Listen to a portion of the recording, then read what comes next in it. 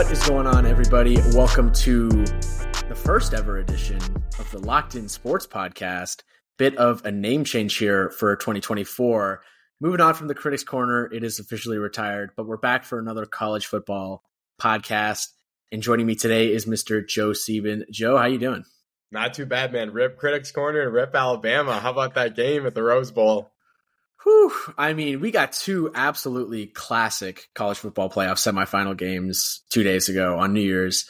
Down goes the SEC in both Alabama and Texas, and the Big Ten's here to stay, man. I know Washington's still technically in the Pac-12, but this time next year, this would be an all Big Ten national championship here this coming Monday. Yeah, I mean, incredible. We'll go into detail about both games and my experience going to the Rose Bowl, which was really incredible. But I mean, you watching on TV, how'd you feel about how things played out 2 days ago? I mean, as a neutral fan, without a dog in the fight, you can't ask for anything more. I mean, Michigan, Alabama, just an unbelievable game. It goes to overtime, back and forth, a little bit more defensive, grounded pound, control the line of scrimmage. And then you go to the next game, and it's Texas versus Washington. It's totally different. It's through the air, Penix in the air, Texas coming back late. They made it so close. We'll talk about that, but it was even close at the end. Like, two really good games. And this is what we said when the committee made these decisions of, hey, these are the best teams that make the best games. And they didn't miss. I mean, these were two amazing games. You can't ask for anything more in terms of how the games went. Obviously, as an Alabama fan or as a Texas fan, you're disappointed. But from a neutral side, two all-time classics, especially at the Rose Bowl, the aerial shots, all the different colors here too. I mean, just all-time classics, putting together a great national championship in a few days now. Yeah, you mentioned the Rose Bowl is an absolutely amazing venue to watch a football game. You have the mountains in the background. We took the walk down the hill into the valley to get to the stadium. You have the iconic Rose Bowl rows and outside of the stadium. I will say it is a little bit older of a stadium, so it does take a while to get in and out, and the seats are kind of tight. Concourse is nothing special, but the background, the venue itself, obviously there's so much history. The video boards are really small, and like we weren't really able to see the replays even when they showed them. Like that first pass when JJ threw, the first pass of the game when he throws an interception. I was getting flashbacks from the TCU game last year where he threw 2 pick sixes. What was the reaction from all the Michigan fans? I mean, literally the first play, and it was like, what's going on? It was oh God, here we go again. Like, this is happening again. And obviously got overturned. We couldn't see on the video board because they were so small and we couldn't see that. I guess his heel was out, right? So he stepped out and he never essentially re-entered the playing field. So when he caught it and stepped in, he never established possession. So unlucky for Alabama, but I was like, where was JJ doing? Like, he was trying to throw it away and he threw it right to him. So luckily for him, he was ruled out. Such a bad throw there. He just could have chunked it into the sidelines, but decided to throw it kind of like basically to an Alabama guy.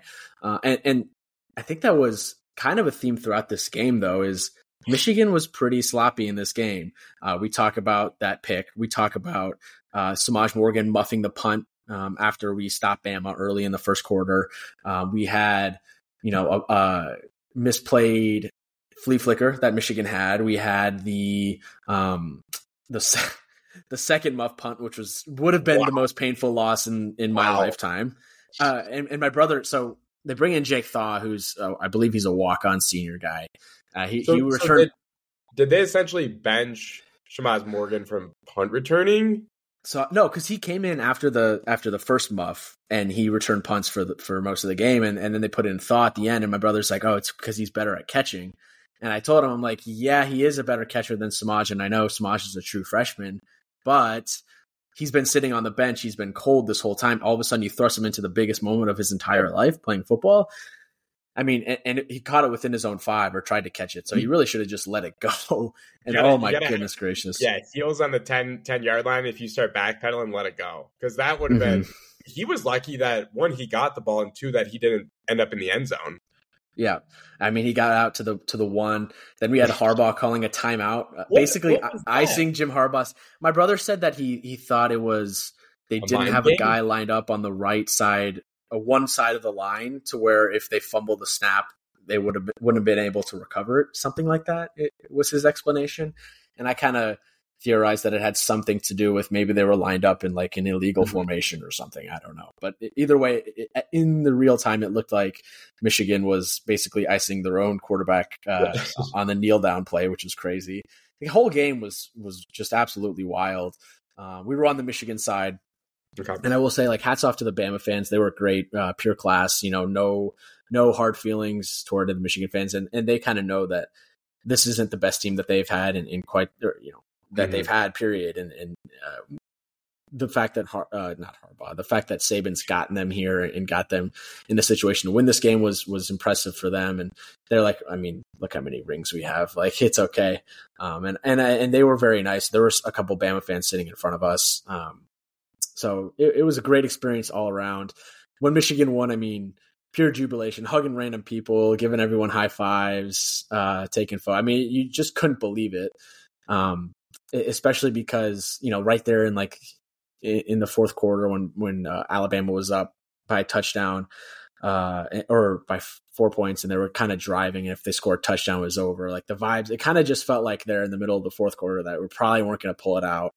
And then, they hold them to a field goal, and they have the drive of one of the biggest drives in Michigan history. If they go on to win the Natty, it'll be the biggest drive in Michigan history there.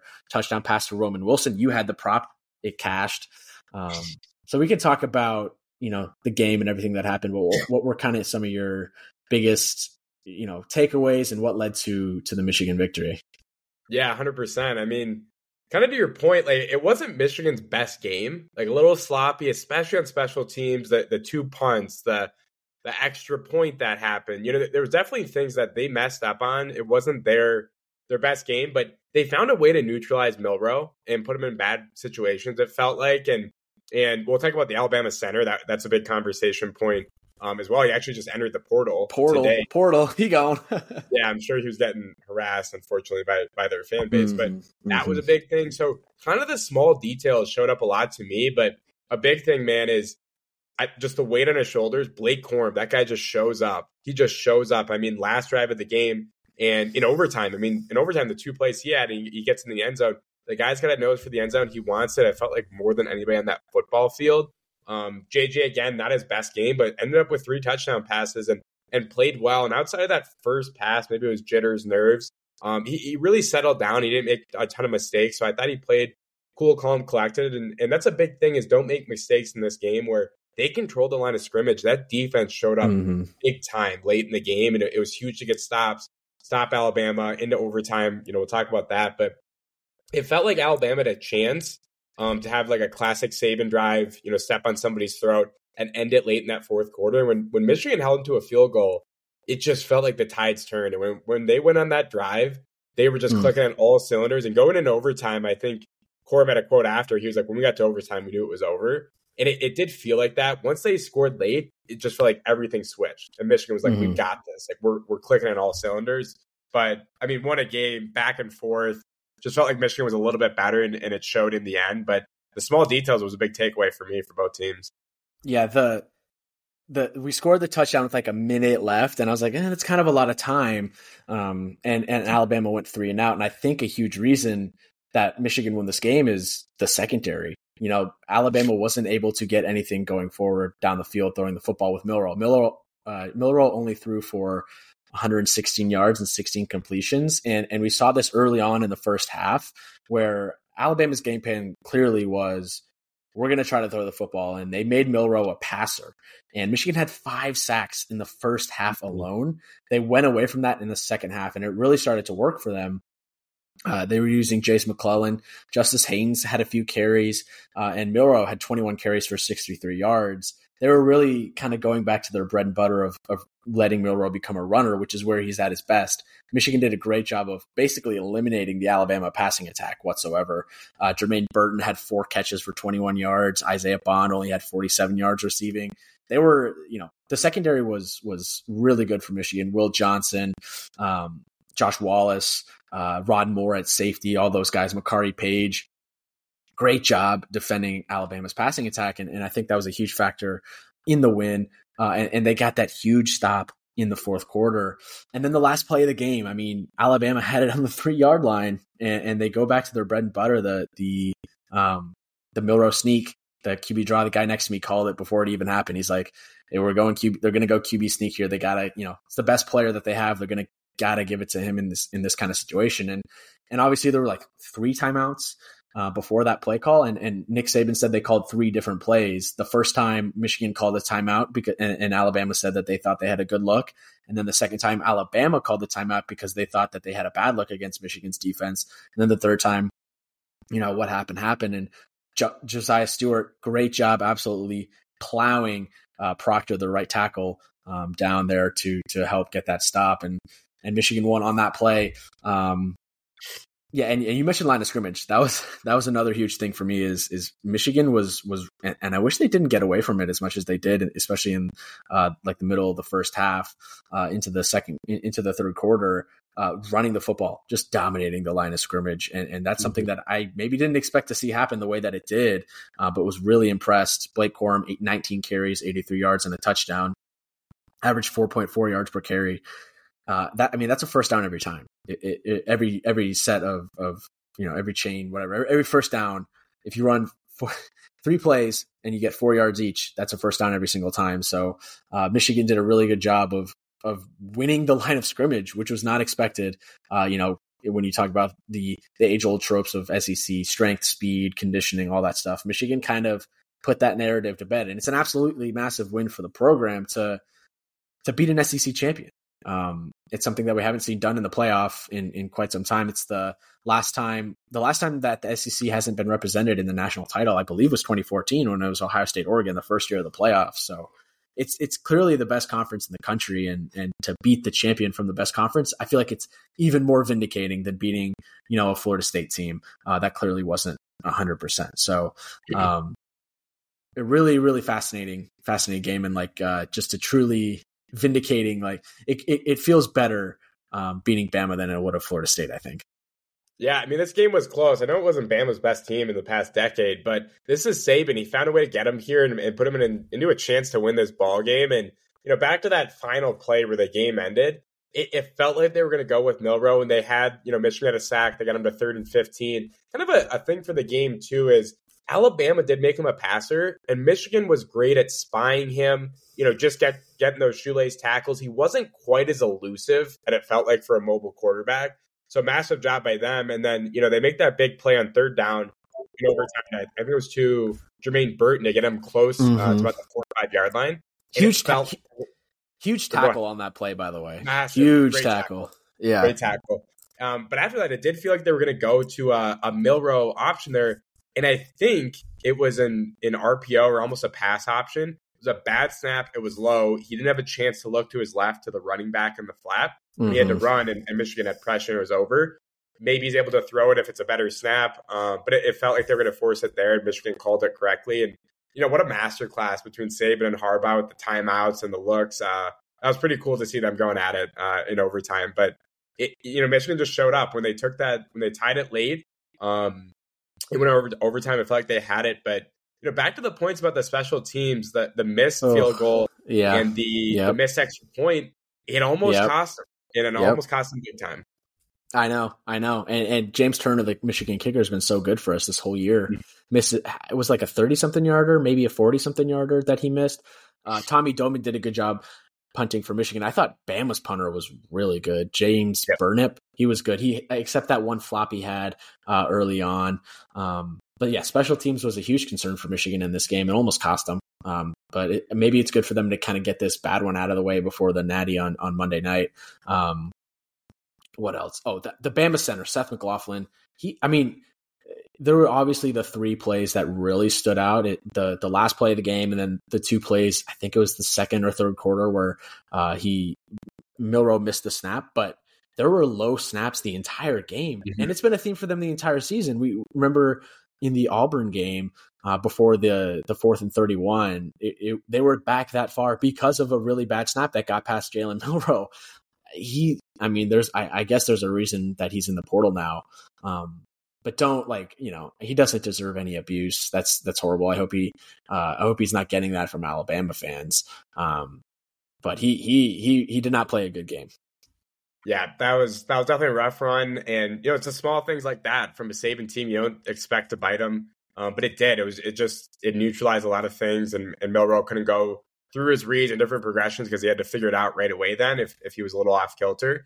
And kind of your thing about making him a passer, McClellan, when he had the ball, he looked pretty good. I would have liked them to lean a little bit more into the run maybe or try to find a way to do that. But Michigan neutralized the passing game, so they were kind of one-dimensional, it felt like, forcing it at that point. But I thought from the start, Tommy Rees could have maybe tried to use Milroe a little bit more in terms of running the ball and get McClellan. McClellan had 2 touchdowns. When he had the ball, he looked pretty good. Yeah, he did. And I thought when Michigan had to honor their run game, it would have opened up the passing game more than it did. And it still didn't. Even when Alabama was running the football really well in the second half, they didn't get much in the air. And Michigan made a lot of great plays, especially on the edges, like a lot of key tackles from guys like Mikey Sanderstill, and the linebackers, even like, Josh Wallace and Will Johnson out there. Keon Sabb had a huge tackle, I believe in the 4th quarter as well. So, this one, another one of those football games that was decided on a razor's edge, and Michigan just made more plays down the stretch, got the stop on the last play of the game. But it felt like if Michigan just played a clean football game, no, fumbles, that one double pass that ended up working for Michigan where McCarthy caught it one-handed and threw it to Roman Wilson could have been an absolute disaster. Ended up working out. If Michigan just played a clean game, I think they would have won by, 10 points, maybe even 2 touchdowns, because they really did dominate the line of scrimmage. Another point I want to make is the Michigan's game plan on offense was exquisite. Chef's kiss. Shout out to Sharon Moore. Clearly, they wanted to come in and do a lot of pre-snap motions to get, a lot of different looks for that Alabama defense, and it seemed to work. I don't remember Corum doing much in terms of receiving the football, but he had a receiving touchdown this game, had that huge catch on 4th down in the 4th quarter on that last drive. Yeah, I think coming into this game, he only had like 13, 12 receptions on the year. And he had 2 for 35 in this game for a touchdown. Obviously the one big one in the 4th quarter with a horrible block in the back, by the way, by Roman Wilson. Wilson? Well, yes. What was he thinking? It was such a great play, and it would have been such a great play even if he just got tackled right there, ran out of bounds. Or I just don't get what Wilson was doing. He literally, it wasn't one of those close, like, shoulder to shoulder, like, 50-50 close. He just hit him, like, in the back. You could see his name on the back. I was like, what was he thinking? Saw it from an absolute mile away, up in the stands, too. There were a lot of missed calls in this game. Did they show on the broadcast the one that went uncalled where I think it was Mikey Sanderstill? He came in at wide receiver and he was blocking on a run play, and the Alabama guy basically body slammed him 30, 40 yards away from the play, and they didn't call it. Yep. They showed that. They missed that one. Terrible call there. They missed the JJ McCarthy. He had a run on that last drive in the 4th quarter. Should have been a late hit out of bounds. Didn't call that one. That was late. He had both feet were out of bounds. It was right after another flag too that went Alabama's way, and then that one happened. It was like, I can't believe they didn't call that. Like, I think it was right after the block in the back. Yeah, I think it was right after that play. There was I think Alabama only had 3 penalties, and I think they were all procedural, like a couple false starts, and then they had a illegal substitution. Yeah, 3 penalties for 15 yards. Michigan only had 2 penalties for 25 yards. The 44, Ben Bredesen, the unnecessary roughness. You think that was unnecessary roughness? It depends how they're calling the game. Like you just got to call them all if you're going to call that one, I think. Right. Then if you call that one, you have to call the foul on Sanderstill on the block. You have to. Mm-hmm. And I think that the punter, the Alabama punter, had a huge flop. Here's what I'll say on that one. It was 4th and 4. Mm-hmm. He did flop a lot, but he did technically run into him before he planted his foot. They could have called running to the kicker. The broadcast was kind of like torn, I think, on what the call should be because he was so egregious and how he flopped. And they're like, well, did he just not put his foot down on purpose? But that was close, and it would have given him a first down, actually.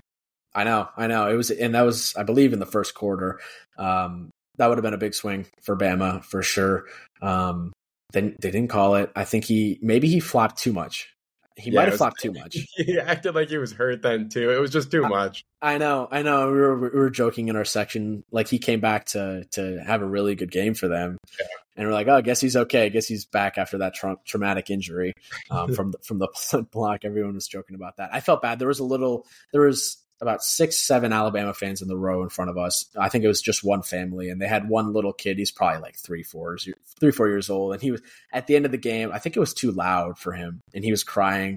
They had the headphones for him, and obviously there was just endless swearing the entire game from the Michigan fans, and the family was trying to cover his ears. I'm like, I did feel bad for the kid, but I would feel worse for him if he was, I don't know, a Notre Dame fan, or like he's an Alabama fan. Like, you're going to get plenty of opportunities to win a title. Yeah, no, they've been there. So, I mean, huge for Michigan. They get the monkey off the back. They finally win the playoff. They're finally going to the national championship, and they knock off the king of all kings, Nick Saban, and the SEC, the vaunted SEC. I think it's the first time in maybe 9 years where they haven't made it to the title game. Yep. So I know Greg Sankey and those guys, they're not too happy. Not too happy, and he thought they should have had 2 teams in the playoff this year. Oh, can we talk about on the last drive? I didn't realize the pass to Roman Wilson was tipped. I didn't realize that in real time. Yep. Could have been a pick. Yep. Or if a pass is tipped, you can just start hitting people. It was really hard to tell. Like in live time, it didn't look like it got tipped. It looked like just slightly wobbly. But yeah, that was huge. I mean, literally a game of inches. If it goes one way left or right, it's either a perfect pass or that's batted to the ground and takes away that play. But yeah, it goes into the air. Great catch by him. The DB, like in theory, if he had known it was tipped, could just you can knock him over at that point. It's a live ball. But yeah, game of inches. How about that? Yeah, I think that was kind of the major takeaway from both of these games is razor's edge. Could have gone either way. I feel that way more about the Alabama game than I do the Texas-Washington game. But you got anything before we move on to the Sugar Bowl? I guess I should say that, the ratings absolutely back up kind of the hype that was surrounding these games. It was top 10 of all time. Yeah, the Michigan-Alabama Rose Bowl had 27.2 million viewers, the largest college football audience since the 2018 Alabama-Georgia national title game, and the second largest since the first ever playoff in 2015. And outside of the NFL, no sporting event has ever averaged a larger audience since the opening ceremony of the 2018 Winter Olympics. And then I think the Sugar Bowl had a little bit lower. Yeah, they had 18.4 million, which was actually down 18% from the Georgia-Ohio State Peach Bowl. Again, I think a lot of that is just the fact that it was so late. It started past 9 o'clock Eastern. And you have a massive brand in Texas. It's not like in Washington. Washington's a big brand with a huge alumni network across the country. Mm-hmm. I just think it was because that game started so late and it ended so late. Yeah, they with Michigan going to overtime, they waited to start the next game, which they're already kind of close in terms of start times to begin with. I felt like it was going to get pushed just based on how these guys run the ball and it's going to take a little bit longer. One final thing I want to make on the Michigan one was Herb Street had an interesting point. He said, there's nothing like this atmosphere, Rose Bowl, granddaddy of them all. He said the national championship every year should be there. I mean, they won't do that with how it's aligned and money for different venues and everything, but what do you think about that? I think it's the crown jewel of college football. The Rose Bowl is college football. It does not get any better than the games at the Rose Bowl. And I would be for it. I absolutely would be for it. It'll never happen, like you said, because of contracts, money, the cities, spend a lot of money trying to get these events. But it would feel a lot cooler to have a Washington-Michigan national championship in Pasadena in the Rose Bowl instead of NRG Stadium in Houston. It's just not the same. These NFL domed stadiums don't have much character. I'd say that, the outside stadiums maybe in the NFL have a little bit more character. But I think it does make sense to have like a college football national championship in a college football stadium. Yeah. No, I mean, it makes sense. I mean, that atmosphere, I've never been to the Rose Bowl or even a game of that stature, but there was just something about it. There's something about, the sight line, the aerial shots, the sunset there with the backdrop.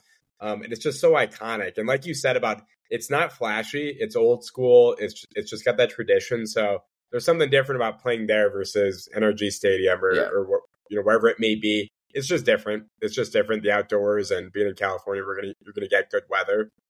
They won't do it, but pretty cool idea, and would be pretty sweet if they did. Yeah, and Joel Klatt backed it up too. So I mean, they have two of the biggest announcers in college football kind of backing it. So maybe there's going to be some traction for that moving forward. I don't know. Also, the flyover was sick. B-2 awesome. Stealth Bomber, I think. Yeah. Did they they showed it on TV? Yeah, and then there was some cool aerial shots after. And it was cool because, I think there was a little bit more Michigan fans, but it was a pretty close split. And the different colors you can see up there in the B-2 Bomber, it was a cool shot. Yeah, I would say there were more Michigan fans, but it was close. It was probably maybe 65% Michigan, 35 Bama. But like I said, the Bama fans were loud and they were good. So all respect to them. And all-time win for me. Definitely, coming from where Michigan – it's not like Michigan's been here my life. I remember the Brady Hoke era, growing up in the Rich Rod era, the end of the Lloyd Carr era, which actually ended on a high note. I remember crying like a baby when I was a little kid when we lost to Appalachian State. So it feels good to get here. Biggest win of my Michigan fandom life. So hats off to Bama, obviously great team. But Michigan moves on to the title game. One more to go, and they're going to be playing the Washington Huskies, who knocked off the Texas Longhorns in the Sugar Bowl 37-31. I missed the first half of this game. I only caught up through them through highlights. I watched obviously the second half in Texas's comeback. But I mean, what were your takeaways from this game? And kind of talk about the first half too. I mean, did it feel like Texas was like they almost won this game? They were one play away from winning this game. Did it feel like Texas was the better team? Because to me, from what I watched, in the second half, it felt like Washington was kind of all over them. Yeah, thoughts and prayers to our guy Poppy, David from last week. But, to your point, and I texted you when you started watching for the second half, and this was how it was all game. Washington was one step ahead. They started up 7-0, and Texas was coming back and forth. They were answering, but Washington was one step ahead. They were scoring in a hurry. Penix was dealing. Man, This guy had the ball on a frozen rope. And they were the better. If Texas had won, we'll talk about how the finish and the fact that they were in that position to begin with. But if they had won that game, it would have felt like they stole that game. I mean, they're worthy to win. They're top 4 team in the country. But Washington, it just felt like they deserved that one, the way they played. And they just felt like the better team. Like they played better. And, Penix was a big part of that. It would have felt like Texas just stole it out right from underneath them. But they had their chances right at the end, man. What a finish in this one too. Ooh, yeah, I mean, we can go to the finish and then kind of go backwards. You had the injury to Dylan Johnson, the Washington running back, which bought Texas basically 30 seconds. They would have had the ball with 10 seconds to drive the whole field, and they only end up with 15 seconds. Yeah, they end up with 40, and then they had the kick catch interference, gives them 15 free yards. They moved the ball. That was brutal. Special teams in both of these games, man. Rusty special teams. Texas had 2 fumbles in this game, Jaden Blue and CJ Baxter. Muffed the punt as well. That was Washington that muffed the punt. But yeah, they drive down the field. And they first of all, on the last set of downs, the first 2 play calls, there was one check down to the flats. Terrible call. Terrible play call there. I thought, when you look at the last play of the game and watch the replay, because Adonai Mitchell basically runs a button hook route, right? If Ewers zips it in there and puts it on his numbers in his chest, it's a touchdown, and they win. But he lobs it in there, back shoulder, basically out of bounds. He has no chance of catching it. Yes, the safety makes a good play, knocking it away, or the corner or whatever. But if that passes a frozen rope, Texas is playing Michigan next week. Mm-hmm. Yeah, I mean, one, Kalen DeBoer, I didn't love, the last 8 minutes of his game plan of how he's running the clock. I get it with Penix, you want to be able to have him throw, but I feel like they should have ran the ball more. They were just controlling it. It just didn't drain as much clock as possible. The Dillon Johnson thing was just very unfortunate. You could say maybe they just need that ball. They could have just need it. But very unfortunate injury. You can't, play for that. And then it's an injury timeout. Texas goes down. Again, the special teams, you can't run into the returner there. That was brutal. And then Texas was rolling. And then when they got to the 15, Sark's calls those last they had 3-4 shots to the end zone. The first one was a check down. It's why would you do that? Because if he's in bounds, that game's probably over. So they were lucky it was kind of a bad pass and it didn't work out. And then, Quinn's passes, the last 2, maybe 3 to the end zone, it was a little bit off. Washington was getting a little bit of pressure. I don't know if that affected it or if it was the timing. Timing almost felt a little bit off a lot of the night, too, for Quinn and the receivers on different routes. It just wasn't as crisp. Those passes, like you said, if he hits it perfectly and they're in communication, Texas is probably playing on Monday night, but just not the right pass. And they had chances for sure. Yeah, I think you made a good point about Washington shouldn't have, or Texas shouldn't have even really had the opportunity to win that game. When Washington was up by whatever it was, 6 points, and driving with, or I can't remember exactly how much they were up, but they were driving with the ball, trying to kill off the clock. And I was telling my brother, does Washington have the run game? Do they trust the run game enough to kill the clock out here? Because they didn't really get much going on the ground the entire game. They only had 102 yards rushing. The running back, Dillon Johnson, had 49 yards rushing, 2 touchdowns on 21 carries. And they actually used Penix as a rusher as well. He had 3 carries for 31 yards. But outside of that, not much production on the ground. Really not much production on the ground at all. And they kept passing when it was clear run the clock out situation. Obviously, they have a lot of trust in that passing game, and Penix was absolutely incredible. But if they're able to just run the clock down, game's over. Instead, Texas gets the ball back, and they don't get it done ultimately. But it was really close. I think this game really honestly came down to Washington has a great quarterback, an elite quarterback. I've been saying it all year. I will remember this season in terms of Heisman wise. I'll remember it as the Penix season, not the Jane Daniels season. I'll remember what Penix did at Washington much more than I will what Jane Daniels did at LSU. And Penix and Washington has a great quarterback in Penix, and Texas has a solid but not necessarily a championship caliber quarterback in Quinn Ewers. And that's what won them this game. Even when Texas was getting pressure, and I thought Texas did a good job winning the interior line, and that's something we talked about in the preview, right, is Washington won the Joe Moore Award. They have really good tackles, but the interior line is their weakness. And Texas's strength on their defensive line is their nose tackles, right? T'Vondre Sweat, and he had a great game for the Longhorns, and they were getting pressure to Penix, but he's able to just sidestep it and get out and still throw absolute frozen ropes. I mean, he was putting the ball on an absolute dime in this game. Rome Odunze, Jalen Polk went for 100-plus yards. Jalen McMillan had 58 yards and a touchdown. Their passing attack won them this game, and we came into the game knowing that Texas, their secondary, it was weak, and that was the major question is, was it going to be able to hold up? Unfortunately for David, it did not in this game, and I think that's what won Washington this football game is their transcendent passing attack.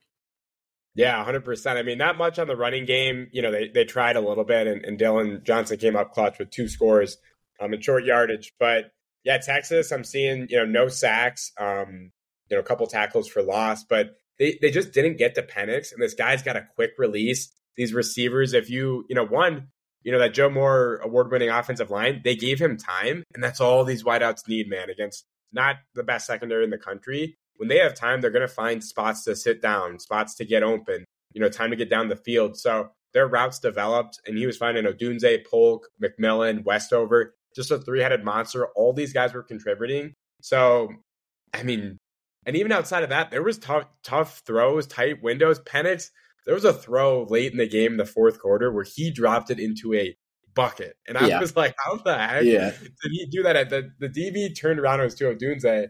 The DB turned around and didn't know the ball went by him. Like, this ball was, oh my goodness. These throws were just incredible by him. He had a couple good scrambles and he had 30 yards rushing. So he was just phenomenal. 29 of 38 for 430 yards. He was just dicing up the secondary. And it could have been different if they just got a little bit of pressure forced him out of the pocket, forced him on the run, or got a sack or two, but they just couldn't get to him in time. And he was firing all cylinders with his wideouts. And that was a difference as Quinn played solid. He had 300 plus, throwing, but just communication was a little bit off in terms of timing with his wideouts. And Penix just outdueled them. And once they started with the ball, went up 7-rip, Texas was just on their heels the whole game. They were right there, but they were just a step behind, it felt like, the whole time. Yeah, and they were, you mentioned the play where the Texas DB didn't see the ball coming. There were a lot of plays on Texas's offense where the wide receivers didn't see the ball coming, and they weren't looking at the ball coming at them from yours. I thought late in the game too. There was Braylon Trice was getting. I was going to say, awesome job by their D line and him in particular. He'll be a first round pick too. But yeah, it was Quinn having to get the ball out early, and the guys didn't even know the ball was there. Like Ja'Tavion Sanders had a pretty good game, but there was a couple late in the game where the ball he was turning, the ball was over his head already. It was like, what's going on? I know. They had that one tight end that had a catch at the end. Massive guy, number 80, Malik Agbo. Shout out to him, 6'4", 294 at tight end. I did not expect to see him in the game. He had a catch. But I did want to talk about the Washington defense because I think you made a good point. They were not necessarily a vaunted unit. And if you talk about all sides of the ball, all units in this college football playoff, Washington's defense was probably the weakest, I would say. And they stepped up when it needed to happen. Jabbar Muhammad made plays down the stretch at corner. No, he got hurt there, the shoulder, but came back in. And then obviously had that pass breakup at the end. That wasn't Muhammad, but they made plays. Braylon Trice really stood out to me. 5 tackles, 2 sacks, 3 tackles for loss. He was great. And, they did give up 31 points, right? But they came up when needed. And made stops against a pretty good Texas offense that has a lot of weapons. Xavier Worthy just declared for the NFL draft. Quinn Ewers will go to the NFL eventually. I think Ja'Tavion Sanders has an NFL future as well. So, Texas, they were obviously down Jonathan Brooks, their star running back, but their offense was still really good. Definitely the best Big 12 offense. And Washington did a good job of stifling them, not necessarily shutting them down completely, but kind of keeping them off rhythm, off balance.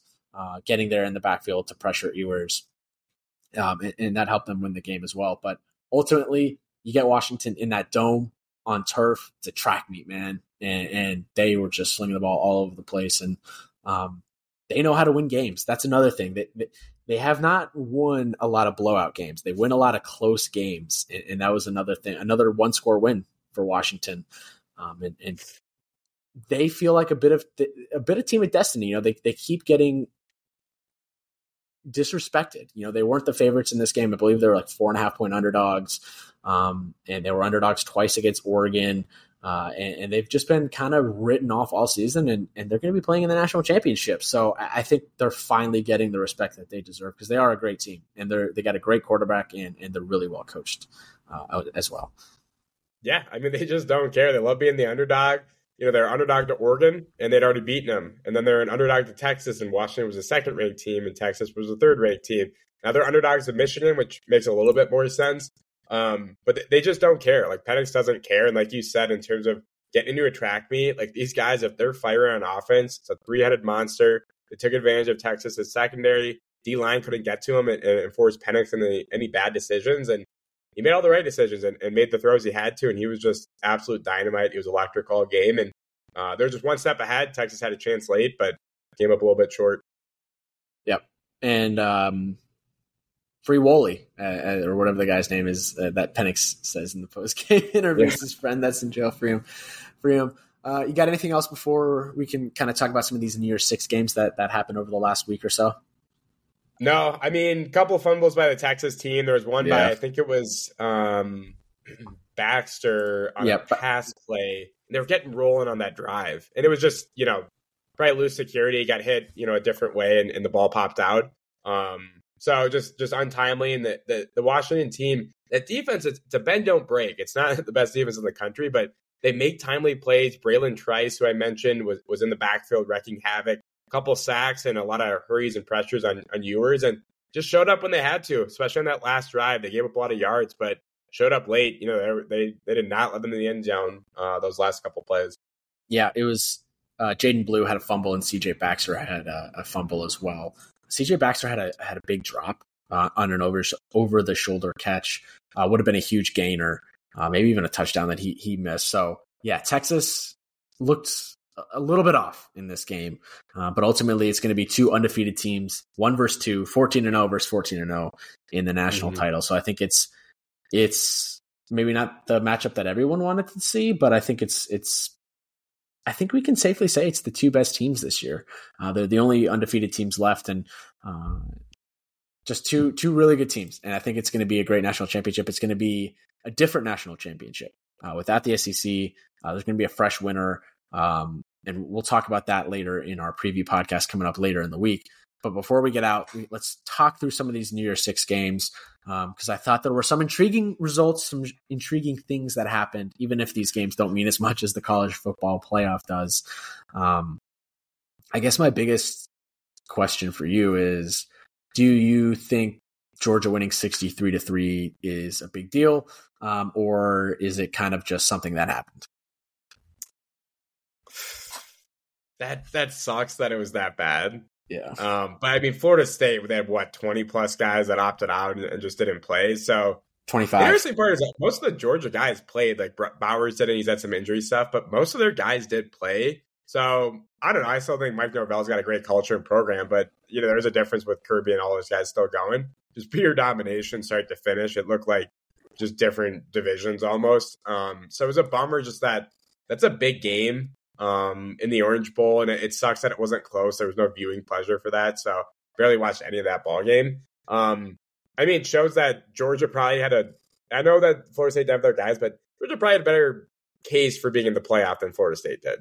I think so. I know, Florida State didn't have 25 guys. It was a shell of Florida State, and when you're in your two deep against Georgia, it's gonna end up like this for a lot of teams, even for a lot of top teams in the country. Michigan would not put up a fight against Georgia with their backups, their third string quarterback. So it sucks that it happened. I don't think it means anything about Florida State and the team that they had this year. I think they were a great football team with Jordan Travis. Unfortunately, obviously they lost some injury, and kind of what happened. I think it kind of vindicates the committee's decision to put Alabama in the playoff.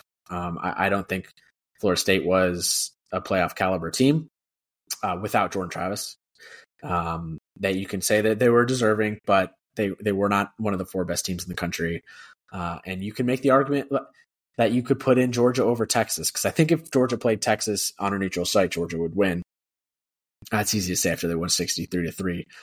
But this game felt like kind of more of an indictment on the bowl season itself and what college football wants to do with these bowl games moving forward versus the Florida State team and their season.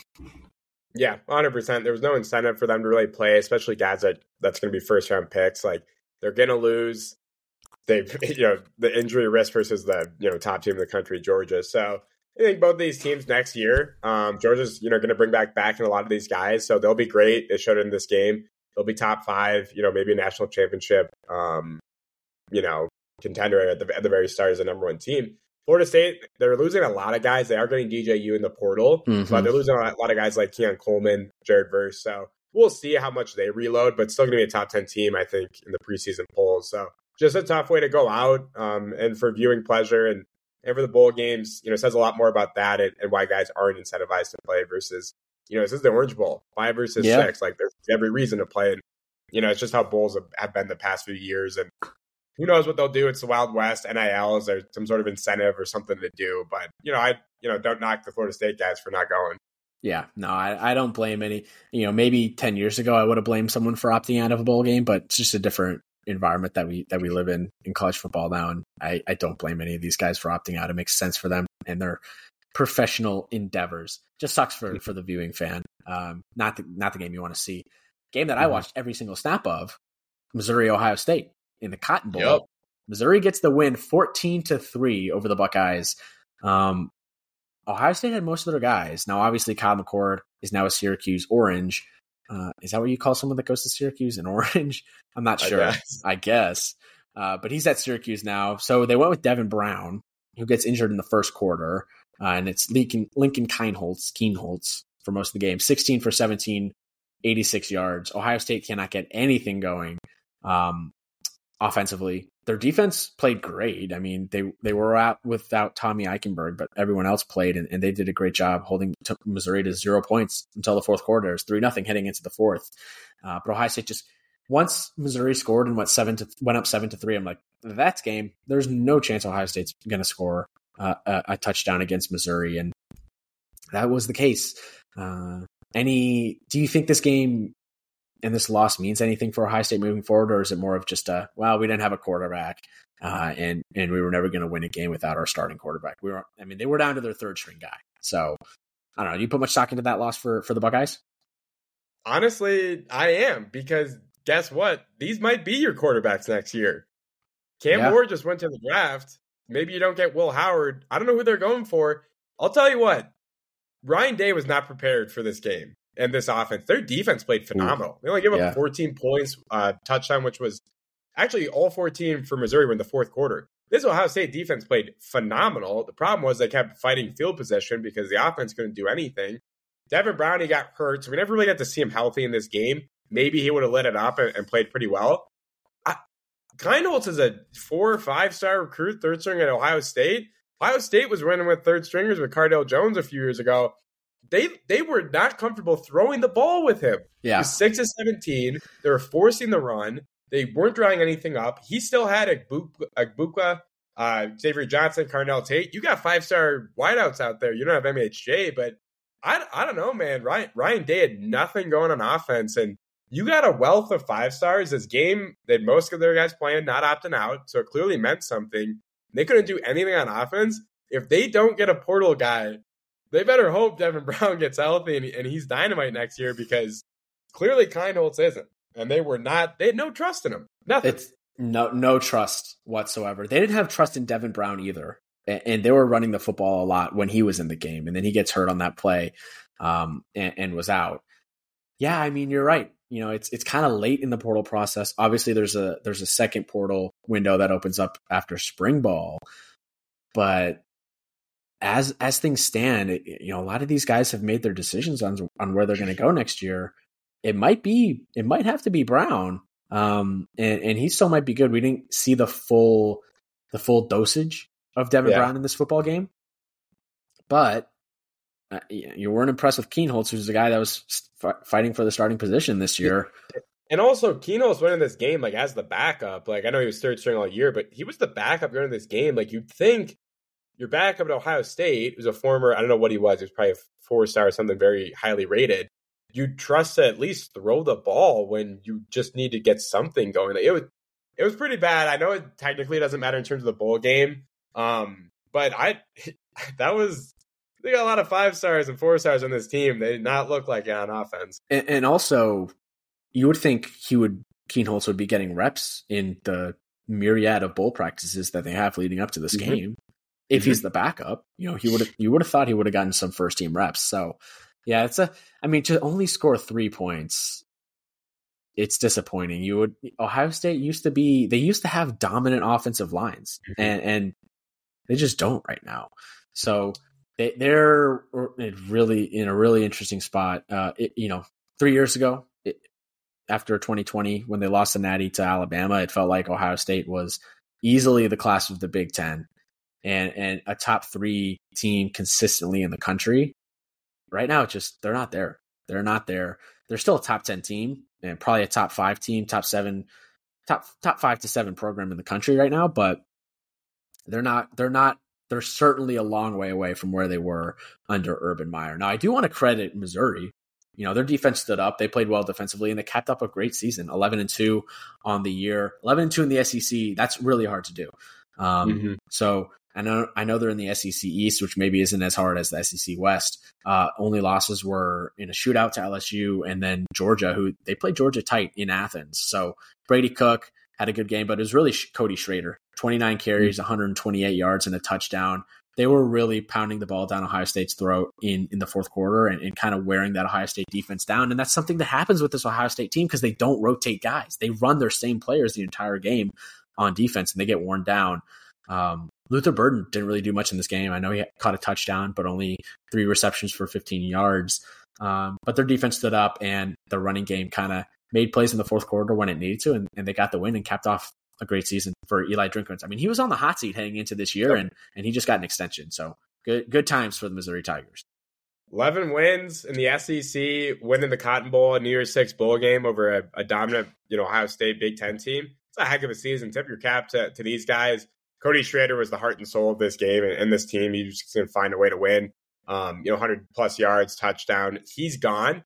Brady Cook is coming back, and I know Luther Burden's a sophomore. I think he's a true sophomore, so I think he'll be back as well. Mm-hmm. Watch out for these guys, man. Yeah. We got I forget his name. I think Marcus Carroll, Georgia State running back. He'll come in to replace Cody Schrader. Look out for them. They might be sneaky if they can pull it off again. Yeah, they're them and this next team that we're going to talk about are teams to watch in the SEC next year. And that team I'm not talking about is the Ole Miss Rebels. They beat Ohio State. They beat the other Big Ten team, Penn State, 38-25 in the Peach Bowl. Was never really in the balance. They outscored Penn State 11-0 in the third quarter, and that kind of sealed the deal in this game. And it was kind of just the age-old story of Penn State really not able to move the ball vertically, and Ole Miss kind of has a really balanced offensive approach. And they're a team to watch heading into next year because they've been killing it in the portal, and they're bringing back Jackson Dart, and they're bringing back Quinson Junkins, and they're going to be a juggernaut. I mean, if this was Ole Miss, if we had the expanded playoff this year, Ole Miss would have been in. And I think them and Missouri are two teams to watch. I would say even more so Ole Miss, just with the way that they've been dominating the portal, and they have a favorable SEC schedule next year. Really impressed by them and what they're doing right now. The momentum's really high on them, and maybe not as much Penn State right now, because Penn State, I know they won the Rose Bowl last year, but it just feels like they come up short more often than not in these big games in the James Franklin era.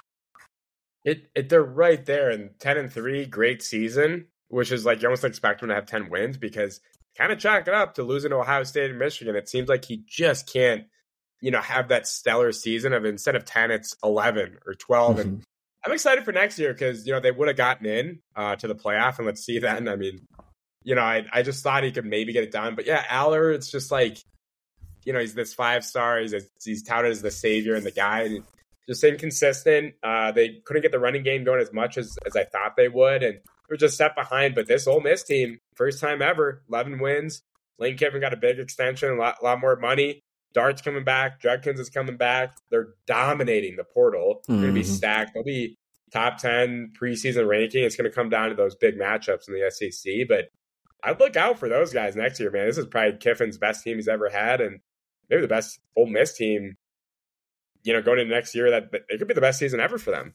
Yeah, I mean, if you're an Ole Miss fan, you look back to 15-16. I believe those were the 2 years. They beat Alabama back-to-back. That was probably the peak of Ole Miss football. I'm sure they might have a natty team, but like way back when, like in the 50s, 40s, whatever. This is going to be the best, on paper, the best Ole Miss team in the modern era. I mean, they bring in Walter Nolan in the portal. They get the edge from Tennessee. Who's, Walter Nolan was the biggest portal name out there, and they bring him in. I'm excited to watch this team next year. And yeah, they cap off another great season, 11-2. 11-2 in the ACC is hard to do, and they did it again. Well, not again. This is their first 11-win season, I believe, ever. But I'm impressed. I'm impressed by what they've done, what they're building down there in Oxford.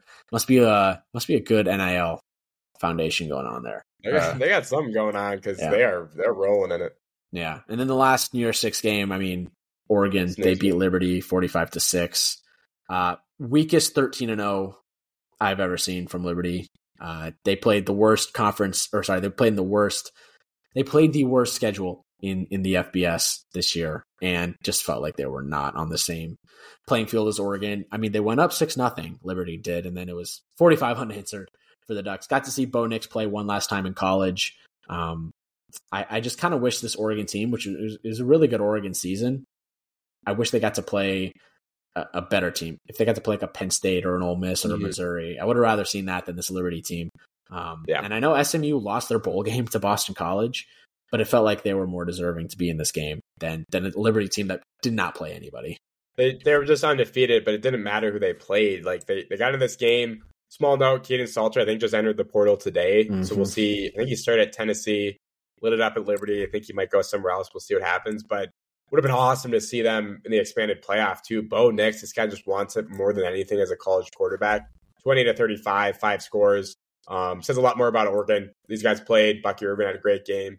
Pure domination. Caps off a 12-win season. Near 6 bowl game. And they reloaded with Dylan Gabriel, so they'll be right back in the top 10 next year, too. Yeah, and they have a great NIL collective. They got that Phil Knight money coming in, so they're here to stay in the Big Ten next year. But for them, it's kind of like a Penn State where they continually come up short in the big games, specifically against their rivals, Washington.